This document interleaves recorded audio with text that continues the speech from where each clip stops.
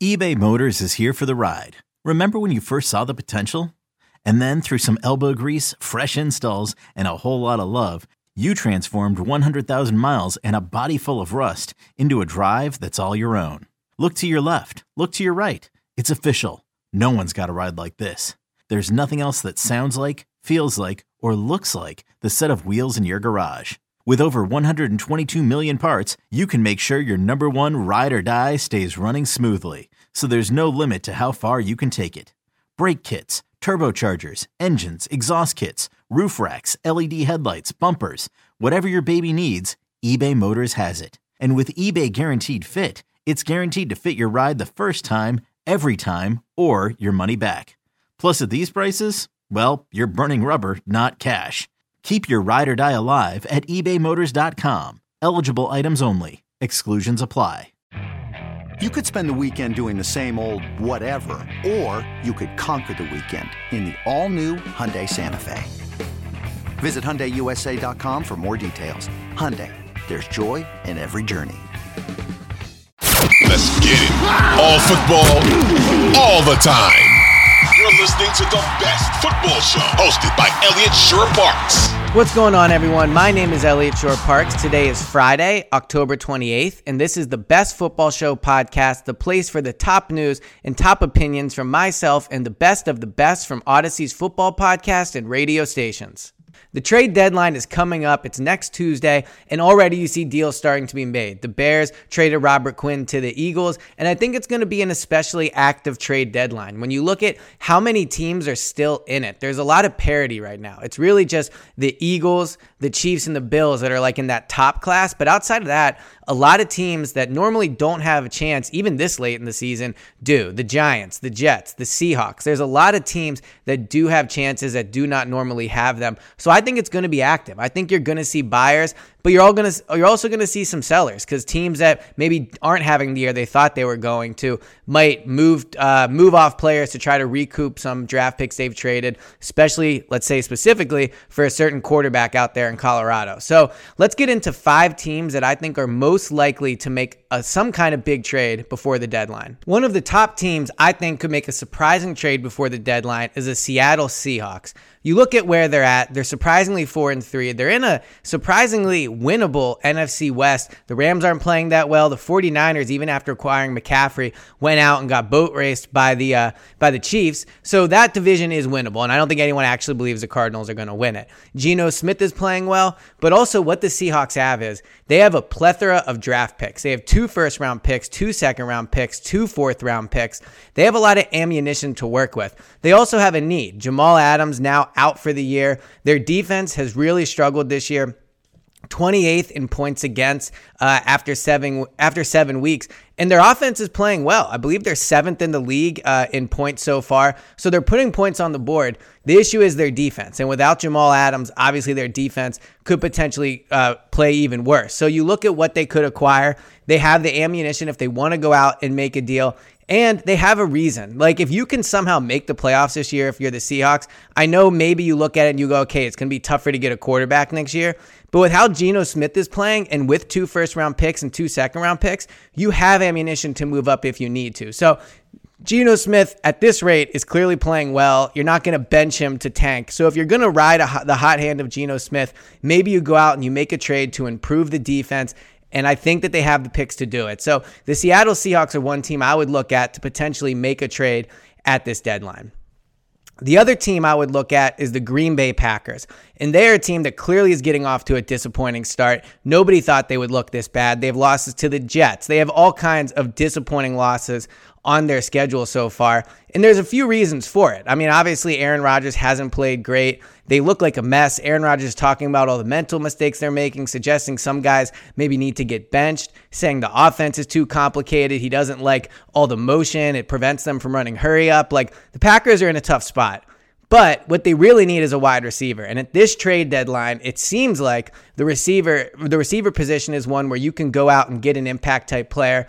There's rumors out there that Jerry Jeudy might be available, AJ Green, KJ Hamler, Brandon Cooks. There are guys out there if they want to go get an impact player. And I think with Aaron Rodgers, you're clearly not a team that's building for the future. You're a win-now team. And I know that the Vikings are 5-1, but I don't think the Packers sit there and go, okay, yeah, this is a team we can't surpass despite playing poorly this early on in the year. You don't give Aaron Rodgers that huge contract they did this offseason and then save draft picks for building for the future. So if you can go out and get a KJ Hamler, an AJ Green, Brandon Cooks, and redo this receiver core, things could turn around in Green Bay. I think things probably will either way, but if you go and you add a receiver, you have then another option on offense, really a much needed option on offense to go out and turn this thing around. They have $6 million in cap space, 11 most in the NFL. They have the need to make a move. They have the resources, and I think they're a team that could definitely be active before the deadline.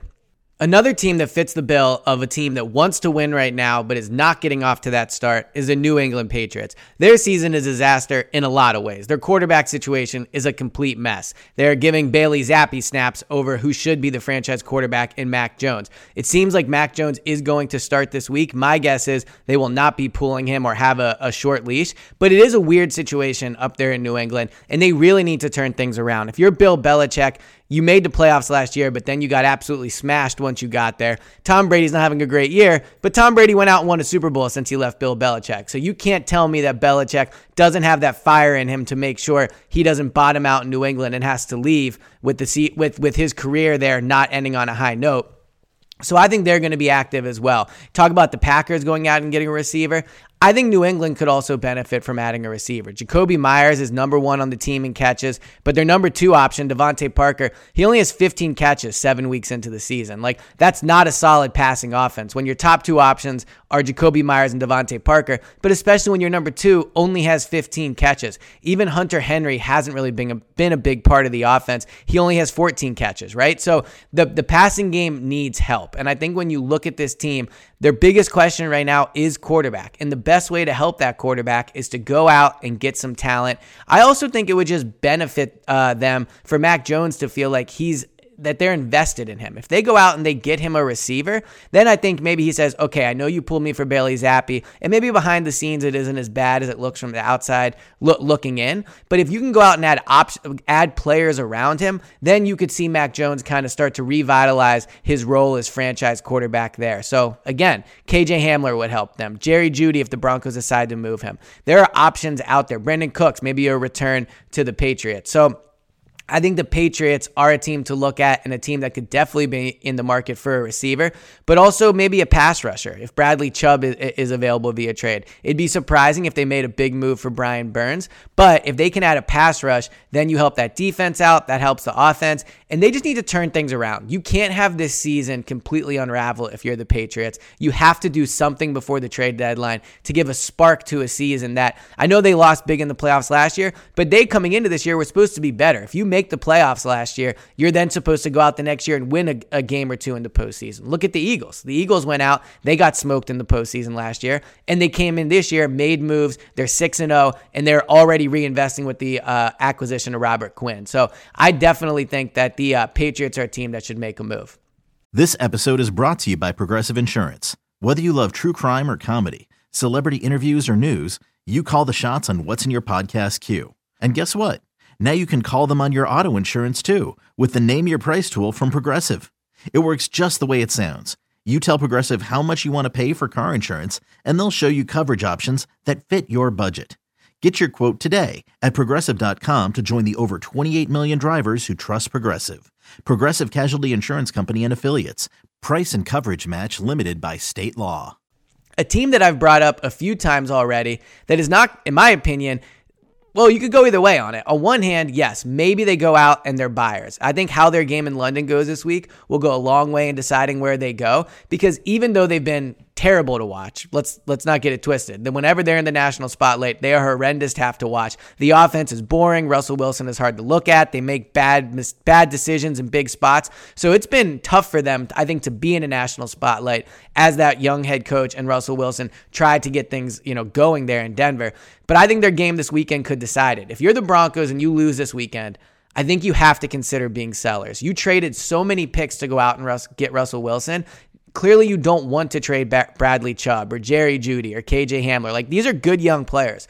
But the tough thing is when you acquire a quarterback and give up that type of capital to get him, it is very tough then to add talent elsewhere, and you have to go out and figure out a way to recoup some draft picks so you can have talent on the roster that isn't making a lot of money. So Bradley Chubb, a free agent at the end of this year, he's somebody I think that they could move. Again, Jeudy, KJ Hamler. But if they win, then maybe the Broncos go in and whatever draft capital they have left, or even you could potentially use Bradley Chubb to go out and get a piece to maybe jumpstart the season. The defense has been what's carrying them, so I would be a little worried, obviously, to trade Chubb, who I think has played well clearly so far so far into the season. But at the end of the day, they're really, like, of all the teams, in the middle. They win, I think they could potentially be buyers. If they lose, then I think they have the talent and the need to sell off some of those pieces and really recoup some draft picks they lost in what's turning into potentially a disastrous trade for Russell Wilson.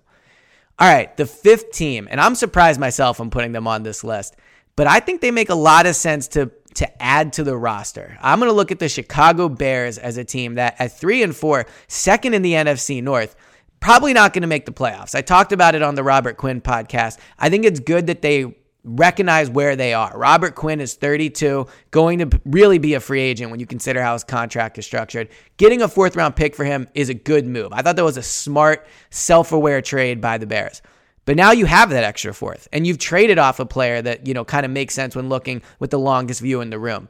Now I think they can be a little selfish. Now at 3-4, you can look and say, okay, Matt Eberflus and Justin Fields.